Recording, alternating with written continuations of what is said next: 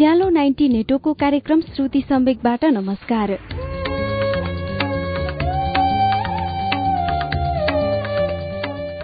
उज्यालो 90 network काठमाडौँसँगै देशभरिका 18वटा FM स्टेशनहरूबाट हरेक मंगलबार र शुक्रबार राति 9:15 बजे कार्यक्रम श्रुति सम्वेक प्रस्तुत हुन्छ। कार्यक्रम श्रुति सम्वेकमा हामी वरिष्ठ साहित्यकारहरूका उत्कृष्ट गद्यहरू वाचन गर्छौं। श्रुति सम्वेकको शुक्रबारको श्रृंखलामा हामीले गत सातादेखि एउटा अनुवादित उपन्यास शुरू गरेका छौं। पाओलो कोहेल्होको उपन्यास द अल्केमिस्टको रितेश थापाद्वारा नेपालीमा अनुवादित संस्करण किमियागर हामीले सुन्दै आएको उपन्यास हो। यो उपन्यास विश्वभरि 54 भन्दा बढ़ी भाषामा अनुवाद भइसकेको छ। विश्वभरि 141 देशहरूमा यो उपन्यास बिक्री भएको प्रकाशकले जनाएको छ। पाओलो कोहेल्होको यो उपन्यासले मानिसलाई आफ्नो सपना, इच्छा र लक्ष्य पूरा गर्न प्रेरणा दिनुको साथै आफ्नो मनको कुरा सुन्न पनि सिकाउँछ। द अल्केमिस्ट अर्थात किमियागरको दोस्रो श्रृंखला वाचन सुनौ अच्युत घिमिरेको आवाजमा।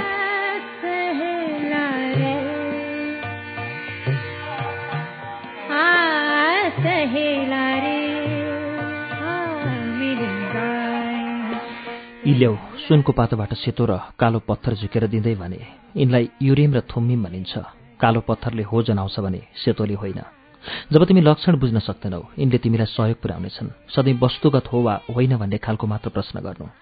तर यदि तिमी आफै सक्छौ भने आफै निर्णय गर। खजाना पिरामिडमा छ, त्यो तिमीलाई पहिले नै थाहा थियो। तर मैले तिमीलाई 6 भेडा तिर्नमा कर गरेँ, किनकि मैले तिमीलाई निर्णय गर्न सहयोग गरेँ। केटोले आफ्नो थैलीमा ती ढुङ्गाहरू राख्यो। त्यसपछि अब ऊ आफ्नै निर्णयहरू बनाउनेछ।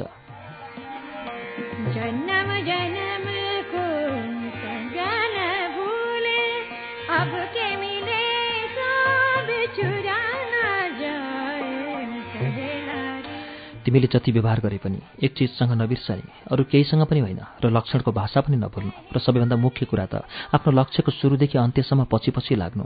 तर जानुभन्दा अगाडि म तिमीलाई एउटा सानो कथा भन्न चाहन्छु। एकजना व्यापारीले आफ्नो छोरालाई खुसीको रहस्य सिक्न भनी विश्वकै बुद्धिमान कहाँ पठाएछ। छोरो भने मरुभूमिमा 40 दिनसम्म भौतारिएछ र अन्तमा एउटा पहाडको महलमा आइपुगेछ। ती बुद्धिमान त्यहीँ बस्दा रहेछन्। बुद्धिमान व्यक्तिलाई छोडेर कथाको नायक त्यो केटो महलभित्र छिरेर त्यहाँ भइरहेका व्यस्त कार्यहरू हेर्न थाल्छ। व्यापारीहरू आउँदै जाँदै थिए। सानो वादक समूह साधारण संगीत बजाउँदै थिए र एउटा पूरै टेबल त्यो भेगका सबैभन्दा मीठा मीठा भोजनहरूले सजिएका किस्तीले भरिभराउ थिए। बुद्धिमान व्यक्ति सबैसँग कुरा गर्दै थिए। बुद्धिमानको ध्यान त्यो केटोतिर पर्न उसलाई 2 घण्टासम्म कुर्नु पर्यो।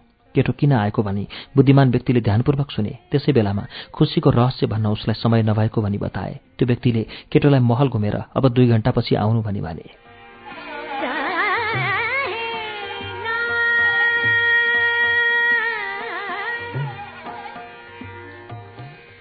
त्यत्तिकैमा म एउटा कुरा तिमीलाई सोध्छु, बुद्धिमान व्यक्तिले केटोको हातमा 2 थोपा तेल भएको चम्चा दिँदै भने। तिमी महल घुम्दा यो लिएर घुम्नु अनि तेल चाहिँ नपोखाउनु नि है। त्यो केटो चम्चा हेर्दै महलका धेरै बर्याङहरू उक्लियो ओर्लियो। 2 घण्टापछि बुद्धिमान व्यक्ति भएकै कोठामा ऊ आइपुग्यो। तिमीले पर्सियाको बुट्टेदार कपडाहरू मेरो खाना खाने कोठामा झुन्ड्याएको थियो नि, देख्यौ? बुद्धिमान व्यक्तिले सोध्यो। जान्ने मालीले 10 वर्ष लगाएर बनाएको मेरो बगैँचा तिमीले देख्यौ? तिमीले मेरो पुस्तकालयको राम्रा राम्रा छालामा लेखेका पानाहरू याद गर्यौ?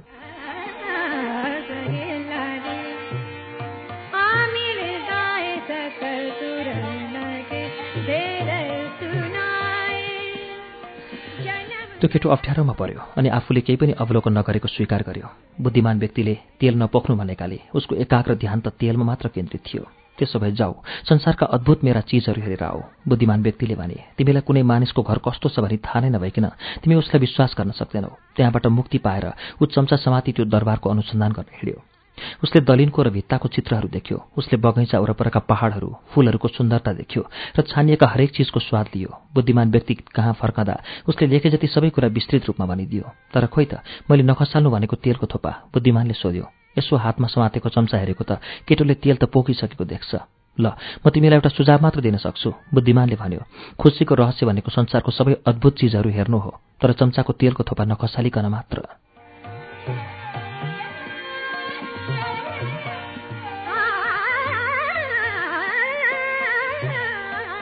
भेडा गोठालोले केही भनेन। बुढो राजाले भनेको त्यो कथा उसले बुझिसकेको थियो। एक भेडा गोठालोलाई भ्रमणको रहर त हुन्छ, तर उसले आफ्ना भेडाहरूलाई बिर्सन भने हुँदैन। त्यो केटोको टाउकोमाथि हात जोडेर बुढोले निकै अचम्मका इसारा गरे। त्यसपछि आफ्ना भेडा लिएर ऊ हिँड्यो।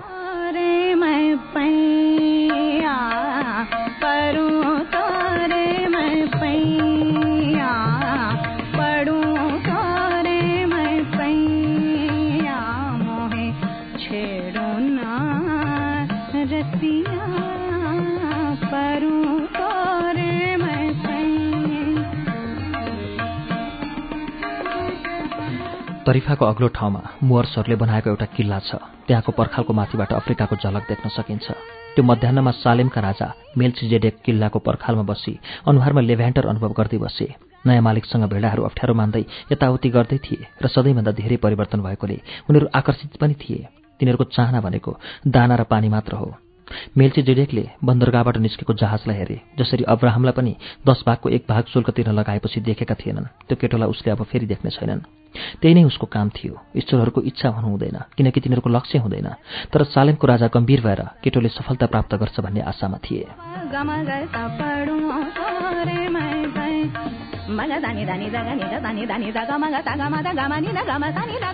मेरो नाम उसले छिट्टै नै भुल्छ, बुढो राजाले सोच्यो। मैले उसको लागि दोहोऱ्याइदिनु पर्ने थियो। उसले मेरो बारेमा बोल्दा म मेल्चिजेडेक सालेमको राजा भन्यो नि। अलिकति लज्जित अनुभव गर्दै बुढोले आकाशतर्फ हेऱ्यो र भन्यो, मलाई थाहा छ ईश्वर, तपाईँले भने जस्तै यी घमण्डीहरूको पनि घमण्ड हो। तर एउटा बुढो राजाले कहिलेकाहीँ आफूप्रति केही आत्मगौरव त लिनै पर्छ।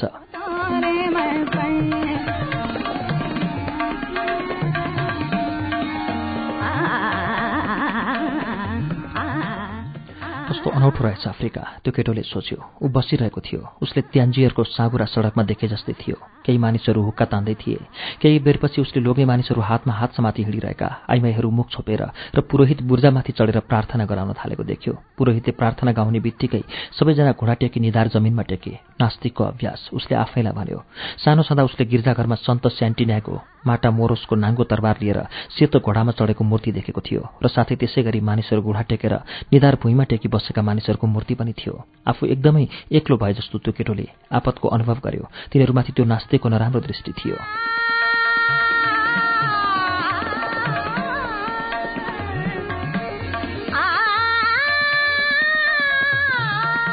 त्यसबाहेक भ्रमणको हतारमा उसले एउटा कुरा नै बिर्सेछ। सिर्फ एउटा कुरा, जुन कुराले गर्दा उसलाई आफ्नो खजानाबाट लामो समयसम्म टाढा राख्ने थियो। त्यो के भने त्यहाँ अरबी भाषा मात्र बोलिन्थ्यो। पसले साउ उसको नजिकै आए।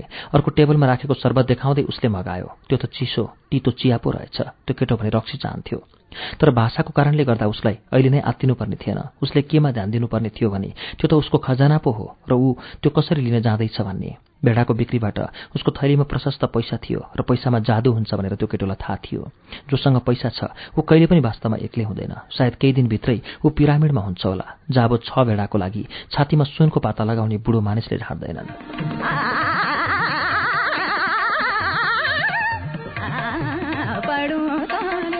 त्यो बुढो मानिसले चिन्ह र लक्षणको बारेमा भनेका थिए र केटोले जलडमरू मध्ये पार गर्दा तिनीहरूको बारेमा सोचेको थियो। जब त्यो केटोले एन्डालुसियाको मैदानमा दिनहरू बिताउँदै थियो, उसलाई आकाश र जमिन हेरेर कुन बाटो जाने भनी छान्न गाह्रो परिसकेको थियो। निश्चित प्रकारका चरा देखिनु भनेको नजिकै कतै सर्प छ भन्ने बुझाउँथ्यो र निश्चित किसिमको झार देखिनु भनेको त्यो वरपर पानी छ भन्ने सङ्केत थियो। उसका भेडाले यिनै सिकाएका थिए उसलाई। यदि ईश्वरले भेडाहरूलाई त्यति राम्रोसँग डोर्याउँछन् भने मानिसलाई पनि पक्कै बाटो देखाउँछन्, उसले सोच्यो र त्यो कुराले उसलाई ढाडस दियो। उसलाई चिया अब कम तितो लाग्यो।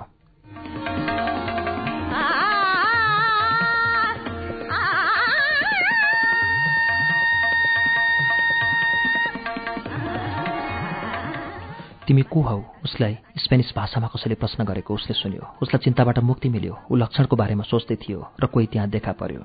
तिमीले कसरी स्पेनिस बोल्यौ? उसले सोध्यो। त्यो नयाँ आउने जवान पश्चिमेली लुगामा थियो, तर उसको छालाको रङ हेर्दा भने त्यही सहरको जस्तो देखिन्थ्यो। उसको र त्यो केटोको उमेर र उचाइ लगभग उस्तै उस्तै थियो।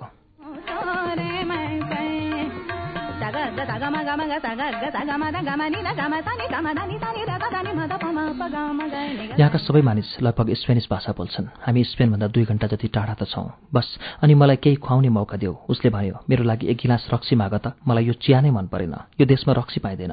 त्यो जवान व्यक्तिले भन्यो। यहाँको धर्मले निषेध गर्छ। त्यो व्यक्तिलाई त्यो केटोले अब आफूलाई पिरामिड जानुपर्ने बतायो। उसले झण्डै खजानाको बारेमा भन्न सुरु गरेको थियो, तर त्यसो नगर्ने उसले निदो गर्यो। यदि भनेको भए त्यो अरबीले पनि उसलाई त्यहाँसम्म पुर्याएकोले केही हिस्सा माग्ने थियो। आफूसँग नभएको कुरा दिने भन्ने कुरामा बुढो मानिसले भनेको उसलाई सम्झना आयो। यदि तिमी सक्छौ भने मलाई त्यहाँ पुर्याइदेऊ न। मेरो गाइड बनेकोमा म तिमीलाई पैसा दिनेछु। तिमीलाई त्यहाँसम्म जाने ज्ञान त छ? त्यो नयाँ व्यक्तिले सोध्यो। भट्टीको मालिक नजिकै उभिएर ध्यानपूर्वक उनीहरूको कुराकानी सुनिरहेको त्यो केटोले सम्झ्यो। त्यो मानिसको उपस्थितिमा उसलाई अप्ठ्यारो अनुभव भयो, तर उसले गाइड भेट्टायो र ऊ त्यो मौका गुमाउन चाहँदैन थियो। तिमीले सम्पूर्ण सहारा मरुभूमि नै तयार गर्नुपर्छ, त्यो जवान केटोले भन्यो, र त्यसो गर्न पैसा चाहिन्छ। अनि तिमीसँग प्रशस्त पैसा छ भने मैले थाहा पाउनु पर्यो।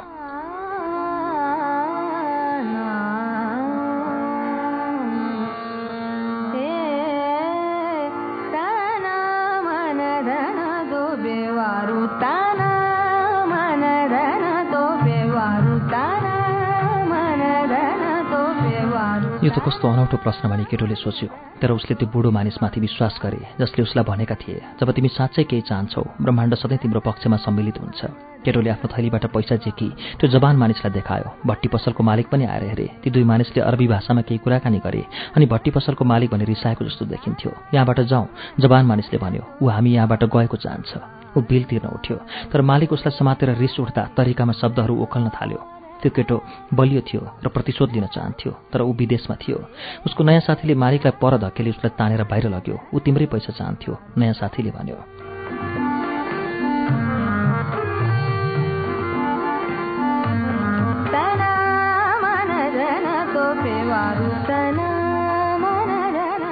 ट्यान्जियर अरू अफ्रिका जस्तो छैन। यो त एउटा बन्दरगाह हो र सबै बन्दरगाहमा चोरहरू हुन्छन्। त्यो केटोले नयाँ साथीमाथि विश्वास गर्यो किनकि उसले उसलाई खतराबाट बचायो।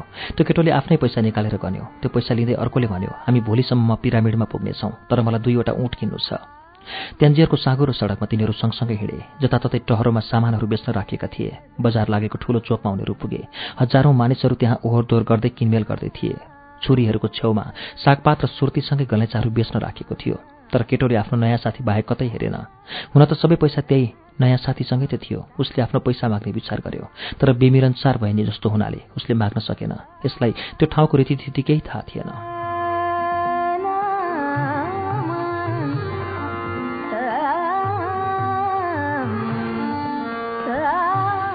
म यसलाई हेरिराख्छु, उसले आफैलाई भन्यो। उसलाई त्यो नयाँ साथीभन्दा आफू नै बलियो छु भन्ने पनि थाहा थियो।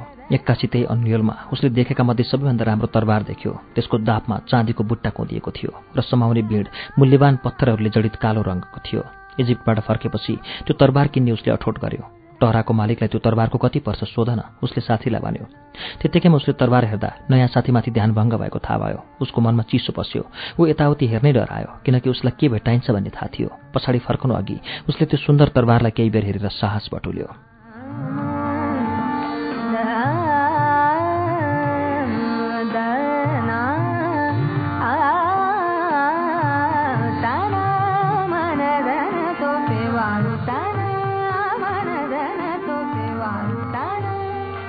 उसको वरपर त बजार थियो जहाँ मानिसहरू आउँदै जाँदै गर्दै थिए, कराउँदै र किन्दै थिए र खानाको सुगन्ध, तर कतै पनि उसले नयाँ साथीलाई भेटाउन सकेन।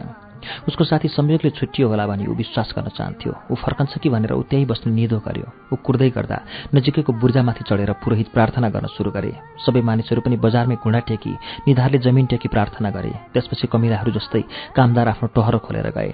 घामले पनि बिदाई लिन लागिसकेको थियो। उसले चोकलाई घेरेको सेता घरहरूपछि घामको घुमाउरो बाटो नलुकेसम्म केही बेर हेऱ्यो। त्यस बिहानी घाम उदाउँदा ऊ अर्को महादेशमा थियो। 60 भेडाको भेडाकोठाला थियो र एउटी साउकी छोरीलाई भेट्न उत्सुकताका साथ प्रतीक्षामा थियो। त्यस बिहानी परिचित मैदानमा हिँड्दा के हुन जाँदैछ भन्ने उसलाई सब थाहा थियो। यी सब कुराहरूको उसलाई सम्झना आयो। तर अहिले जसरी घाम अस्ताउन लागेको छ, ऊ अर्को देशमा छ, अपरिचित ठाउँमा, अपरिचित व्यक्ति जहाँको ऊ भाषा पनि बोल्न सक्दैन। ऊ अब भेडा गोठाला थिएन र केही पनि थिएन, न त फर्केर सबै सुरु गर्ने पैसा नै थियो उसँग। यी सबै थोक घाम उदाउनु र अस्ताउनुको बीचमा नै भयो। केटोले सोच्यो ऊ आफैप्रति दुखित थियो र एक्कासी आफ्नो जीवनमा निकै ठूलो परिवर्तन आएकोमा बिलाप गर्दै थियो।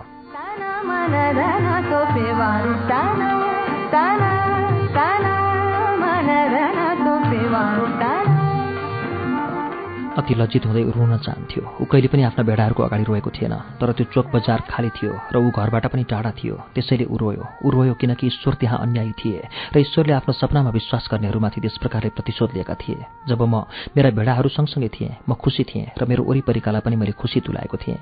म आएको देखेर मानिसहरू स्वागत गर्थे। उसले सोच्यो, तर म अहिले उदास छु, एक्लै छु। अब मानिसहरूप्रति म अविश्वासी हुनेछु किनकि एकजना मानिसले मलाई विश्वासघात गर्यो। जसले आफ्ना खजाना पाएका छन् तिनलाई म घृणा गर्छु किनकि मैले मेरो खजाना कहिल्यै पाइन। मसँग जति थोरै छ म त्यसैमा सन्तुष्ट हुन्छु किनकि म विश्व जित्नलाई निकै तुच्छ हुनेछु। के सम्पत्ति बाँकी छ भने ऊ आफ्नो थैली खोली हेर्छ। सायद उसले जहाजमा खाएर बाँकी रहेको स्यान्डविच छ होला भनेर। तर उसले एउटा मोटो किताब, उसको ज्याकेट र बुढोले दिएको 2टा पत्थर मात्र भेट्यो। जब उसले पत्थरमा हेऱ्यो, उसलाई केही कारणले गर्दा आराम अनुभव भयो। उसले 6वटा भेडासँग ती 2 मूल्यवान पत्थरहरू साटेको थियो। ती पत्थरहरू बेचेर उसले फर्कने टिकट किन्न सक्ने थियो। थैलीबाट पत्थरहरू झुकेर खल्तीमा राख्दै यसपालि अलि चनाखो हुने उसले विचार गर्यो। त्यो बन्दरगाहको बजार थियो र बन्दरगाहको बजारहरू चोरहरूले टन्ने हुन्छ भन्ने उसको साथीले एउटा मात्रै सत्य कुरा भनेको थियो।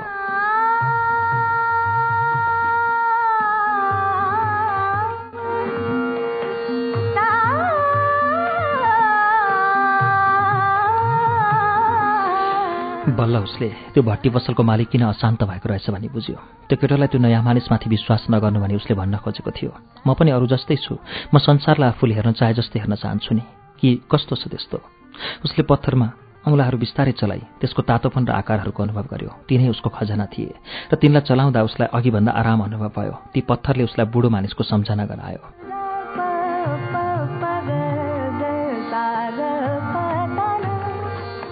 जब तिमी केही चिजको चाहना गर्छौ तिमीलाई त्यो प्राप्त गर्न ब्रह्माण्ड नै सहयोगको लागि सम्मिलित हुन्छ, बुढोले भनेको थियो। त्यो बुढोले भनेको सत्य बुझ्ने कोसिसमा थियो ऊ। एक पैसा पनि नभइकन र भेडाहरूलाई पनि रातभर कुरा नपरिकन ऊ खाली चोक बजारमा थियो। तर राजा जसलाई उसको विगत थाहा थियो, उसलाई भेटेको सबूतको रूपमा उसँग ती पत्थरहरू मात्र थिए। तिनीहरूलाई युरिम र थुम्मिम भनिन्छ र तिनीहरूको लक्षण बुझ्न मद्दत पुर्याउनेछन्।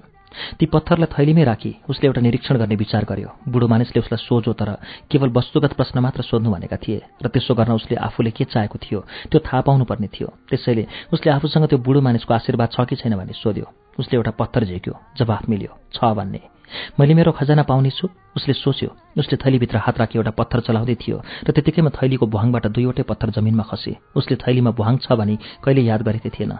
ऊ युरिम र थुम्मिम टिप्न घुँडा टेक्यो, टिपेर फेरि थैलीभित्रै राख्यो। तर जब उसले ती पत्थरहरू भुइँमै देख्यो उसको दिमागमा अर्को वाक्यांश आयो।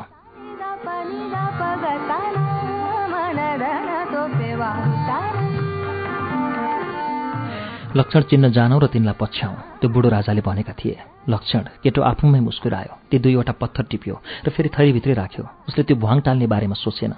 चाहेमा जुनसुकै बेलामा पनि ती ढुङ्गा त खस्न सक्थे। आफ्नो लक्ष्यबाट नभाग्नको लागि कतिपय कुरा सोध्न नहुने उसले जानेको थियो। अब म आफ्नो निर्णय आफै बनाउँछु भनी म बाचा बाँच्छु उसले मनमा नै गम्यो। तर ती पत्थरहरूले त बुढो मानिस अझै उसँगै भनेका थिए र ती कुराले उसलाई निर्धक्क तुल्याएको थियो। खाली चोकमा फेरि उसले यताउति हेऱ्यो। त्यो ठाउँ अनौठो थिएन, त्यो त नयाँ थियो।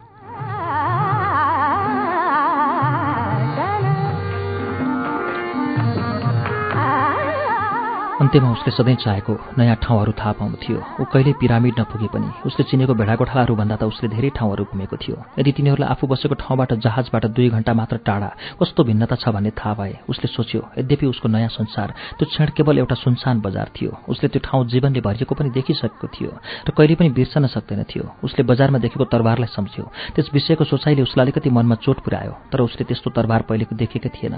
यी कुराहरूमा मनन गर्दा उसले आफूलाई चोरको शिकार वा खजनाको अन्वेषणको क्रमको एक साहसी मध्ये एउटा छान्नुपर्ने विचार गर्यो। म एकजना साहसी खजनाको खोजीमा, उसले आफैलाई भन्यो।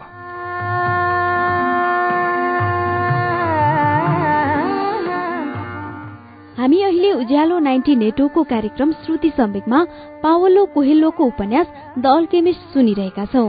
यसलाई रितेश थापाले नेपालीमा अनुवाद गर्नुभएको हो।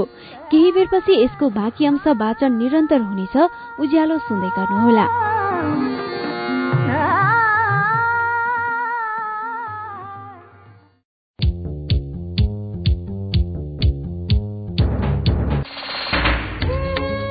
कार्यक्रम श्रुति सम्वेक तपाईँ अहिले उज्यालो 90 नेटवर्क काठमाडौँसँगै इलाम एफएम, झापाको एफएम मेचिट्युन्स र बिर्ता एफएम, बर्दिवासको रेडियो दर्पण, दोलखाको कालिन्चोक एफएम, वीरगंजको Narayani FM, Hetauda FM, radio चितवनमा पनि सुनिरहनु भएको छ।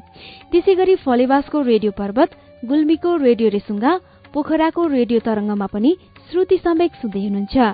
रेडियो प्युठान, दाङको रेडियो मध्यपश्चिम, कपिलवस्तुको रेडियो बुद्ध आवाज, भेरीको रेडियो कोहलपुर, सल्यानको रेडियो राप्ती, सुर्खेतको रेडियो भेरी र जुम्लाको रेडियो कर्णालीबाट पनि अहिले एकैसाथ श्रुति सम्वेक प्रसारण भइरहेको छ। श्रुति सम्वेकको आजको श्रृंखलामा हामी पावलो कोहेल्लोको द अल्केमिस्ट उपन्यास सुनिरहेका छौं। अब यसको बाँकी अंश सुनौं।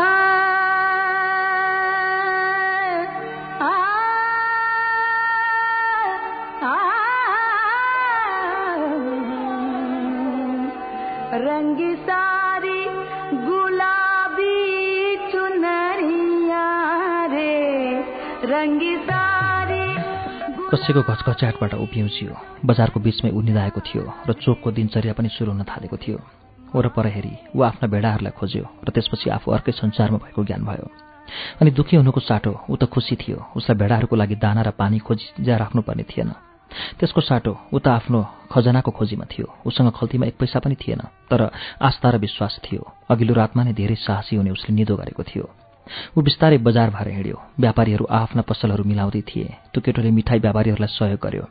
मिठाई पसलले साउको मुहारमा मुस्कान थियो। ऊ आफ्नो जीवनबारे सचेत भई खुसी थियो र दैनिक कार्य गर्न तयार पनि थियो। उसको मुस्कानले त्यो केटोलाई त्यो बुढो राजाको सम्झना आयो। ती बुढो अनौठा राजा जसलाई उसले भेटेको थियो। यो मिठाई पसले व्यापारीले कुनै पसलेको छोरीसँग विवाह गर्न वा पछि गएर घुमफिर गर्न मिठाई बनाएको होइन। ऊ मिठाई बनाइरहन्छ, बेचिरहन्छ, किनकि ऊ यस्तै गर्न चाहन्छ, त्यो केटोले सोच्यो।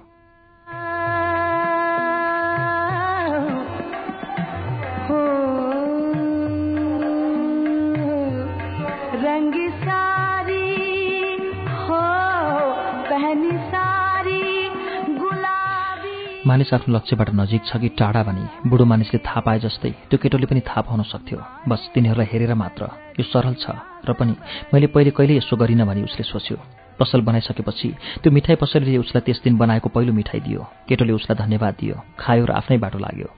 केही पर पुगेपछि मात्र टहर उभ्याउँदा तिनीहरू एकजना अरबी र अर्को स्पेनिस भाषामा कुरा गरिरहेका थिए भनी उसले थाहा पायो र तिनीहरू एक आपसमा पूर्ण रूपले एकअर्कालाई बुझिरहेका थिए। शब्दमा भर्न पर्न पनि भाषा हुनुपर्छ, उसले सोच्यो। मलाई यसको अनुभव पहिले नै भेडाहरूसँग त भइसक्यो र अब मानिसहरूसँग पनि हुन थाल्दैछ। धेरै नयाँ कुराहरू ऊ सिक्दै थियो। कतिपय कुराहरू त उसले पहिले नै अनुभव गरिसकेको थियो र वास्तवमा नयाँ थिएनन्। उसले तिनीहरूलाई दृष्टिगत बनाएन, किनकि ऊ तिनीहरूसँग अभ्यस्त थियो। यदि म शब्द बिनाको भाषा बुझ्न जान्नेछु भने म विश्व बुझ्न जान्नेछु भनी उसलाई ज्ञान भयो।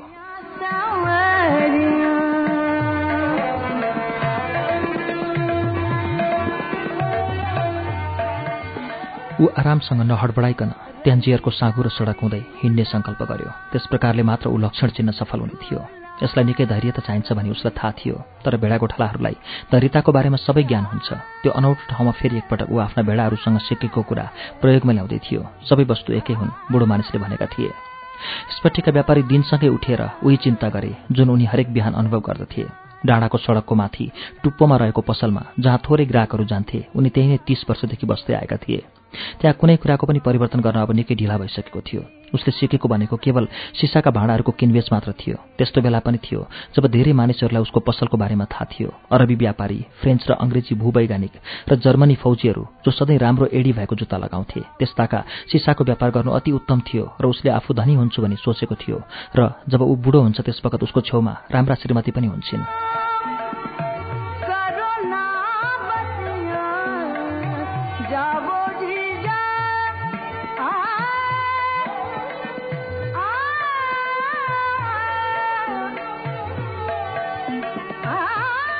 तर जसरी समय बित्यो ट्यान्जियर बदलिसकेको थियो। नजिकैको एउटा सहर ट्यान्जियरभन्दा छुट्टै विकास भयो र व्यापार त्यतातिर सर्यो। छिमेकीहरू बसाइँ सारे र त्यहाँ डाँडामा थोरै पसलहरू बाँकी रहे र ती थोरै पसल सरसर्ती हेर्न कोही पनि डाँडा उक्लँदैनथे। तर स्फटिक व्यापारीलाई अर्को कुनै विकल्प थिएन। उसले त्यहाँ 30 वर्षसम्म स्फटिकका टुक्राहरू किन्दै बेच्दै बसेको थियो र अब अरू चिजको बन्द व्यापार गर्न त निकै ढिलो भइसकेको थियो।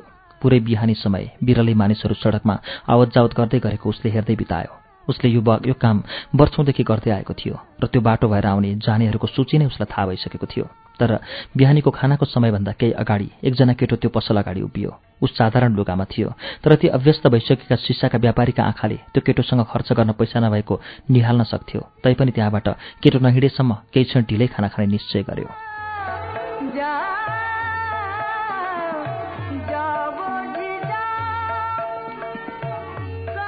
ढोकामा झुन्ड्याइएको बोर्डमा लेखेको थियो, यस पसलमा धेरै भाषाहरू बोलिन्छन्। त्यो केटोले पसलमा लेनदेन गर्ने टेबल पछाडि मानिस आइपुगेको देख्यो। तिमी चाहन्छौ भने म झ्यालका ती सिसाहरू सफा गरिदिनेछु, त्यो केटोले भन्यो। अहिलेको जस्तो धुलै धुलो देख्दा त कसैले पनि स्फटिक किन्न चाहन्नन्। केही जवाफ नदिई उसले त्यसलाई हेऱ्यो। त्यसको साटो तिमी मलाई केही खाना देऊ। त्यो मानिसले अझै केही भनेन र त्यो केटोले अब आफैले निर्णय गर्नुपर्ने होस पुर्यायो। उसँग उसको थैलीमा एउटा ज्याकेट थियो जुन अब मरुभूमिमा पक्कै पनि चाहिने थिएन।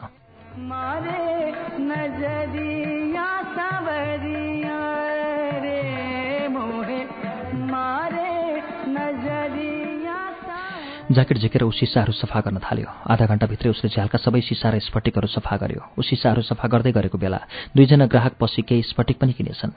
सफाईको काम सिद्ध्याएपछि उसले त्यो मानिससँग खानाको लागि केही माग्यो। स्फटिक पसलेले हिँड खाना खान जाउँ भन्यो। उसले ढोकामा बन्द छ भन्ने संकेत राखी तिनीहरू नजिकैको खाना खाने ठाउँमा गए। जब तिनीहरू त्यहाँ एउटै मात्र टेबलमा बस्दै थिए त्यो स्फटिक व्यापारी हाँस्यो। तिमीले सफा गर्नुपर्ने नै थिएन, उसले भन्यो। कुरानले मलाई भोको मानिसलाई खुवाउने आज्ञा दिन्छ। त्यसो भए तपाईले मलाई किन त्यसो गर्न दिनुभएको त? त्यो केटोले सोध्यो। किनकि ती सिसाहरू मैला थिए अनि हामी दुवैले नकारात्मक सोचाइहरू पखाल्नुपर्छ। खाना खाइसकेपछि केटोतिर फर्कँदै व्यापारीले भन्यो, म तिमीले मेरो पसलमा काम गरेको चाहन्छु। तिमी काम गरिरहेको बेला आज 2 जना ग्राहक आए र त्यो राम्रो लक्षण थियो।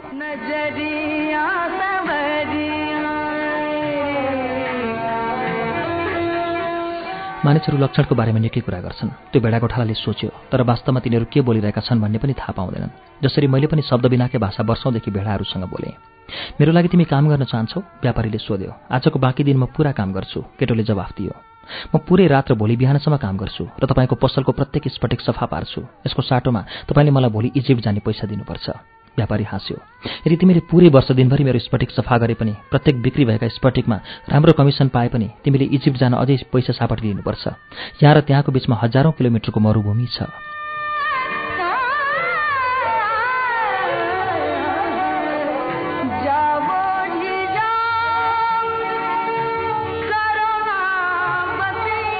सुनसान छायो त्यहाँ, त्यस्तो गहिरो कि सहर नै निदाए जस्तो। बजारको हो हल्ला थिएन, व्यापारीहरू बीच बहस थिएन, बुर्जामा प्रार्थनाको लागि कोही चढेका थिएनन्, आशा थिएन, जोखिमपूर्ण कार्य थिएन, बुढो राजा वा लक्ष्य थिएन, खजाना थिएन, अनि न त पिरामिड नै थियो। यो त विश्व नै सुनसान भए चाहिँ थियो, जसरी त्यो केटोको आत्मा भएको थियो। ऊ त्यहाँ बसी चुप लागेर भोजन घरको ढोकाबाट हेरिरहेको थियो। आफू मरेको भए पनि हुने र सबै कुरा एकै क्षणमा सधैँको लागि सिद्धिने त थियो नि, उसले सोच्यो। साथै व्यापारीले त्यो केटोलाई हेर्यो। त्यस बिहानी पख देखिएको खुसी सबै अचानक हरायो। म तिमीलाई आफ्नो देश फर्कन चाहिने पैसासम्म दिन सक्छु बाबु, स्फटिक व्यापारीले भन्यो। त्यो केटोले केही भनेन। ऊ उठ्यो, आफ्नो कपडाहरू मिलायो र थैली उचाल्यो। म तपाईँको लागि काम गर्छु, उसले भन्यो। र फेरि अर्को लामो मौनतापछि उसले भन्यो, मलाई भेडाहरू किन्न केही पैसा चाहिन्छ।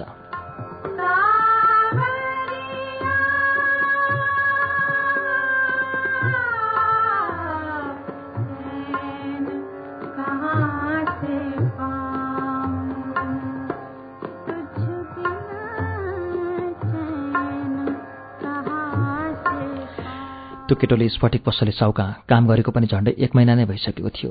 त्यस किसिमको कामले उसलाई खासै खुसी बनाउने भने थिएन भने ऊ जान्दथ्यो। साउजी सारा दिन काउन्टर पछाडि गनगनाउँदै केटोलाई स्फटिकका टुक्राहरूप्रति निकै ध्यानपूर्वक काम गर्नु र केही पनि नफुटाउनु भन्ने गर्दथे। तर पनि ऊ त्यहीँ बस्यो, किनकि साउजी एकदमै बुढो नै भए पनि उसँग राम्रै व्यवहार गर्थ्यो। बेचेको प्रत्येक सामानमा केटोले राम्रो कमिसन पाउँथ्यो र केही पैसा जम्मा गर्न पनि सक्षम भइसकेको थियो। त्यो बिहानी उसले केही हिसाब गर्यो। यदि उसले अहिले काम गरे जस्तै काम गर्ने हो भने केही भेडा किन्ने पैसा जम्मा गर्न त उसलाई पुरै 1 वर्ष लाग्नेछ। मलाई एउटा स्फटिकहरूको लागि प्रदर्शनी बाकस बनाउने मन छ, केटोले साउजीलाई भन्यो। त्यसलाई बाहिर राखेर हिँड्ने मानिसहरूलाई हामी आकर्षित गर्न सक्छौँ। मैले त्यस्तो कहिल्यै बनाएकै छैन, साउले जवाफ दियो। मानिसहरू त्यसको अगाडिबाट हिँड्छन् र ठोकिन्छन् अनि त स्फटिकहरू फुट्छन्।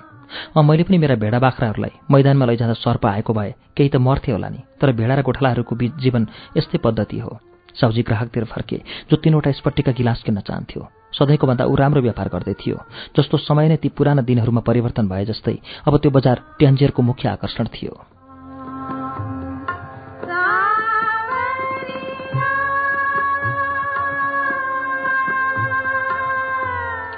व्यापार साँच्चै नै फस्टाएको छ, उसले ग्राहक गएपछि केटोलाई भन्यो। मैले राम्रो गर्दैछु र तिमी छिट्टै आफ्ना भेडाहरूको बीचमा पुग्नेछौ। जीवनसँग धेरै नै किन भाग्नु छ र? किनभने हामीले लक्षणप्रति प्रतिक्रिया देखाउनुपर्छ, त्यो केटोले भन्यो, कुनै मतलब बिना नै। त्यसपछि आफूले बोलेको कुरामा उसले खेद प्रकट गर्यो, किनकि त्यो साउले राजालाई भेटेकै थिएन।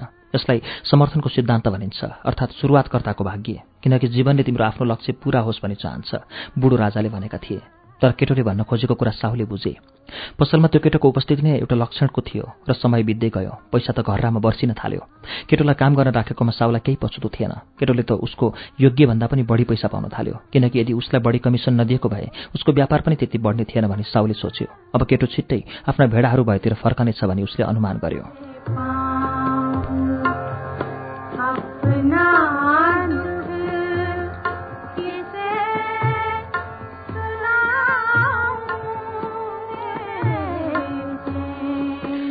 तिमी किन पिरामिडमा जान चाहन्छौ? उसले सोध्यो। किनकि तिमीहरूको बारेमा मैले सधैँ सुनेको छु, केटोले जवाफ दियो। उसले आफ्नो सपनाको बारेमा केही पनि भनेन। खजना त अब केही नभइकन केवल एउटा दुःखद स्मृति मात्र भएको थियो र त्यसबारेमा ऊ सोच्न नै चाहँदैन थियो। मलाई त्यस्ता केही पनि छन् जस्तो लाग्दैन जो सारा मरुभूमि नै पार गरी पिरामिड हेर्न खोज्छन्, साउले भन्यो। ती त केवल ढुङ्गाहरूका चाङ त हुन् नि। तिमी पनि घर पछाडि एउटा पिरामिड बनाउन सक्छौ। तपाईलाई भ्रमणको कहिले पनि चाहना भएन? केटोले साउलाई भन्दै भित्र पसेका ग्राहकतिर फर्कियो। 2 दिनपछि साउजीले केटोसँग प्रदर्शनी बारे कुरा गरे। मलाई त्यतिको मन लाग्दैन, उसले भन्यो। तिमी र म हसन जस्तो धनाढ्य साउ होइन। उसले किन्न गल्ती गर्यो भने पनि उसलाई त्यति फरक पर्दैन, तर हामी दुवैजनालाई भने जीवनभर त्यो भूल बोकेर बाँच्नुपर्छ। त्यो कुरा साँचो हो। केटोले दुखित भएर सोच्यो, तिमी किन हामीले प्रदर्शनी बाकस राख्नुपर्छ भनी सोच्दैछौ? साहुले सोध्यो। छिट्टै नै म आफ्ना भेडाहरू बीच जान चाहन्छु। हाम्रो भाग्यले जब साथ दिन्छ हामीले फाइदा लिइहाल्नुपर्छ र हामीलाई सहयोग गर्न यसले जे जति गरिरहेछ हामीले पनि त्यति नै गर्नुपर्छ। यसलाई नै समर्थनको सिद्धान्त भनिन्छ अथवा सुरुवातकर्ताको भाग्य।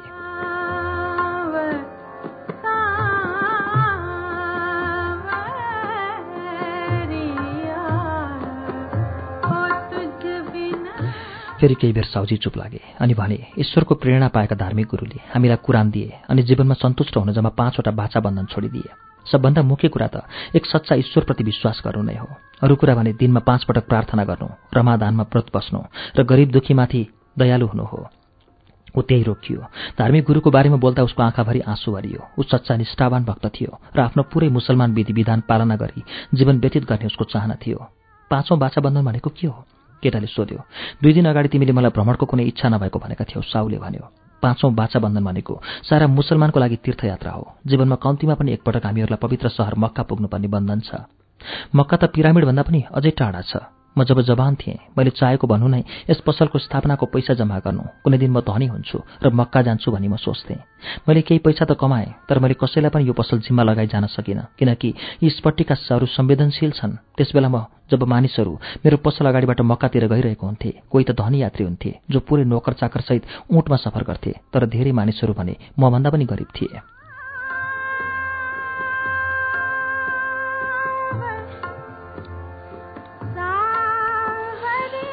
साउले अगाडि भन्यो। सबैजना जो त्यहाँ गए त्यसप्रति निकै खुसी हुन्थे। उनीहरू तीर्थयात्राको सौगातहरू आफ्ना घरका ढोकाहरूमा राख्थे। तीमध्ये एकजना सार्की जो जुत्ता सिएर आफ्नो जीविका चलाउँथ्यो, उसले त झण्डै 1 वर्षभरि मरुभूमिमा यात्रा गर्यो, तर पनि उसलाई त्यहाँको भन्दा बढी थकाइ त ट्यान्जियरको बजारमा छाला किन्न हिँड्दा पो भयो भनी उसले भन्यो। किन तपाईँ अहिले मक्का जानु हुँदैन त? केटोले सोध्यो। किनकि मक्का जाने यसै विचारले त मलाई जिउँदो राख्छ। त्यसै कुराले मलाई यी सधैँ जस्तो उस्तै दिनहरूको सामना गर्न सहयोग गर्छ।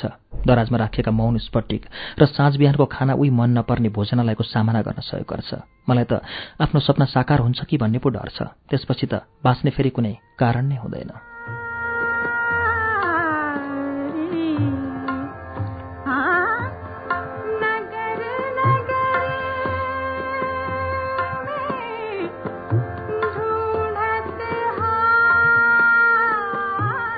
तिमीले तिम्रो भेडा र पिरामिडको सपना देख्यौ अनि तिमी आफ्नो सपना साकार पार्न चाहन्छौ। म त केवल मक्काको सपना देख्न चाहन्छु। मैले त हजारौं पटक मरुभूमि पार गरेको पवित्र पत्थर भएको चोकमा पुगेको र आफूले त्यो पत्थरलाई छुनुभन्दा पहिले 7 चोटि घुमेको कल्पना गरिसकेको छु। मैले त मेरो अगाडि पछाडिका व्यक्तिहरू, उनीहरूसँगको कुराकानी र प्रार्थनाहरूको पनि कल्पना गरिसकेँ, तर यी सबै निराशामा परिणत हुन्छन् भनी मलाई डर छ।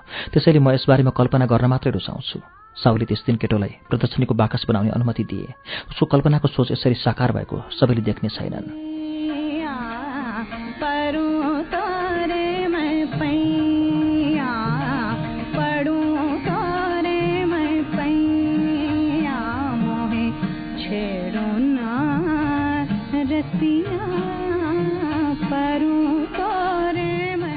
दुई महिना ज्यादा बितिसक्यो र त्यो प्रदर्शनी बाकसले धेरै ग्राहकहरूलाई त्यो स्फटिक पसलमा तान्यो। अब 6 महिना जति काम गर्यो भने ऊ स्पेन फर्केर 60 भेडाहरू र अरू 60 भेडाहरू पनि किन्न सक्नेछु भनी उसले विचार गर्यो। वर्ष दिन पनि नपुग्दै ऊ आफ्ना भेडाहरूको बगाल पनि दोबर बनाउन सक्ने र अरबीहरूसँग व्यापार गर्न सक्ने पनि हुने भयो, किनकि अब त ऊ तिनीहरूको अचम्मको भाषा पनि बोल्न सक्ने भइसकेको थियो। त्यस बिहानदेखि उसले युरिम र थुम्मिमको प्रयोग गरेकै थिएन, किनकि त्यसबेला उसलाई इजिप्ट एउटा टाढाको सपना जस्तो लाग्यो, जसरी साउला मक्का थियो। जे भए पनि केटो आफ्नो काममा खुसी थियो र जुनै पनि बेला आफू एक दिन तरिफाबाट विजेता भई जहाजबाट ओर्लिएको सोच्थ्यो। तिमीले के चाहन्छौ भन्ने कुरा सधैँ थाहा हुनुपर्छ, बुढो राजाले भनेका थिए। त्यो केटोलाई थाहा थियो र ऊ त्यही काम गरिरहेको थियो। सायद पराई मुलुकमा अल्मलिनु, चोरसँग भेट हुनु र भेडा बगालको 1 पैसा पनि खर्च नगरी दोब्बर बनाउनु नै उसको खजाना थियो। आफूप्रति ऊ गर्व गर्थ्यो। उसले केही महत्त्वपूर्ण कुराहरू सिकेको थियो, त्यस्तै स्फटिकको व्यापार कसरी गर्ने र शब्द बिनाको भाषा बारेमा अनि लक्षणहरूको बारेमा पनि। एक दिन मध्याहको बेलामा उसले डाँडाको टुप्पोमा एकजना बुढो मानिस डाँडा उक्लेपछि केही पिउने कुरा उचित ठाउँमा पाउनै गाह्रो भयो भनी गुनासो गरेको सुन्यो। उसलाई लक्षण चिन्हबारे बानी परेकोले साउसँग कुरा गर्यो।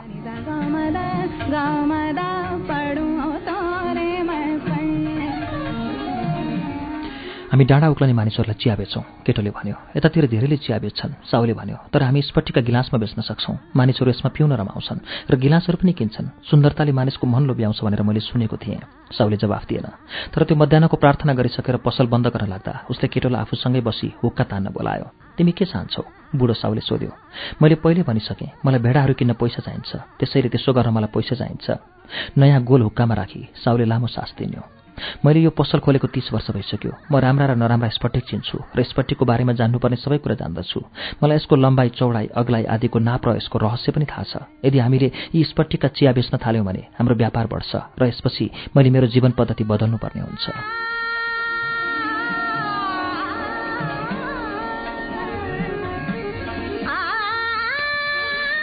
केटोले भन्यो, ल यो राम्रो कुरा होइन त? म अहिले जे छु त्यसैमा अभ्यस्त भइसकेँ। साउले भन्यो, तिमी आउनुभन्दा पहिले मैले एकै ठाउँमा धेरै समय खेर फालेँ भनी सोच्दथेँ, जबकि मेरा केही साथीहरू तीर्थ हिँडिसके र कसैको टाट पल्टियो अथवा पहिलेको भन्दा प्रगति गरे। यस कुराले मलाई खिन्न पार्थ्यो। अहिले भने म देख्दैछु व्यापार नराम्रो भएको छैन। जत्रो पसल राख्ने मेरो चाहना थियो ठिक त्यत्रो छ। मलाई केही चिजमा पनि परिवर्तन ल्याउन मन छैन, किनकि मलाई परिवर्तनसँग व्यवहार गर्न आउँदैन। म आफू जस्तो छु त्यसमै अभ्यस्त छु। केटोलाई के भन्ने थाहा भएन। बुढो मानिसले फेरि थप्यो, तिमी मेरो लागि साँच्चीकैको वरदान भएका छौ। आज मैले कहिले याद नगरेको कुरा बुझेँ। प्रत्येक वरदानको व्यवस्था गरेमा श्राप बन्छ। मलाई मेरो जीवनमा अरू केहीको इच्छा छैन, तर तिमीले मलाई सम्पत्ति र मलाई थाहै नभएका ज्ञान र अनुभवको सीमातिर हेर्न जोड गरिरहेका छौ। अब मैले तिम्रो कुरो बुझेँ र मलाई मेरा कति धेरै गर्न सकिने कामका सम्भावनाहरू छन् भन्ने जाने। अब म तिमी आउनुभन्दा पहिले जस्तो थिएँ त्यसभन्दा पनि नराम्रो अनुभव हुन्छ, किनकि मैले आफूले गर्न सक्ने कुरा थाहा पाएँ र मलाई त्यसो गर्ने मन छैन।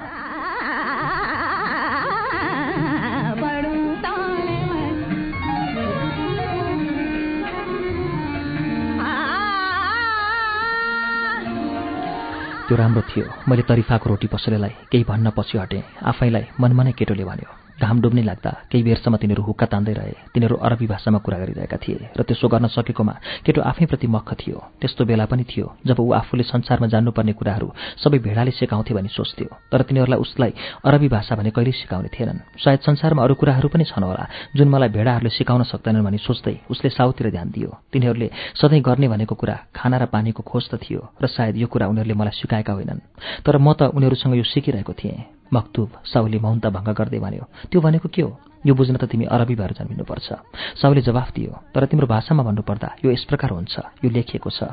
हुक्काको गोल निभाउँदै अब ऊ स्पट्टिका गिलासमा चिया बेच्न सुरु गर्नेछ भनी साउले केटोलाई भन्यो। कहिलेकाहीँ खोला थुन्ने कुनै तरिकै हुँदैन।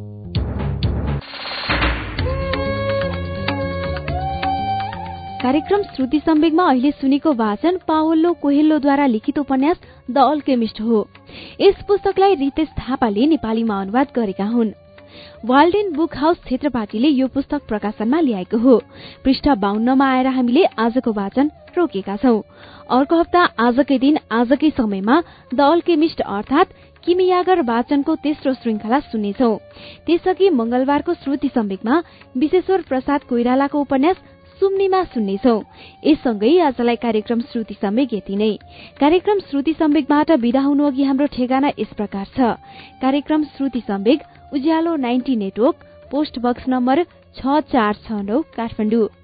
यदि तपाई इमेलबाट आफ्नो प्रतिक्रिया दिन चाहनुहुन्छ भने हाम्रो इमेल ठेगाना हो shruti@unn.com.mp। हवस् त आजका लागि प्राविधिक साथी दिनेश निरौला र सशिन्द्र गौतमसँगै आख्यान वाचक अच्युत घिमिरे र म सजिता हमाल बिदा चाहन्छौ। शुभरात्रि।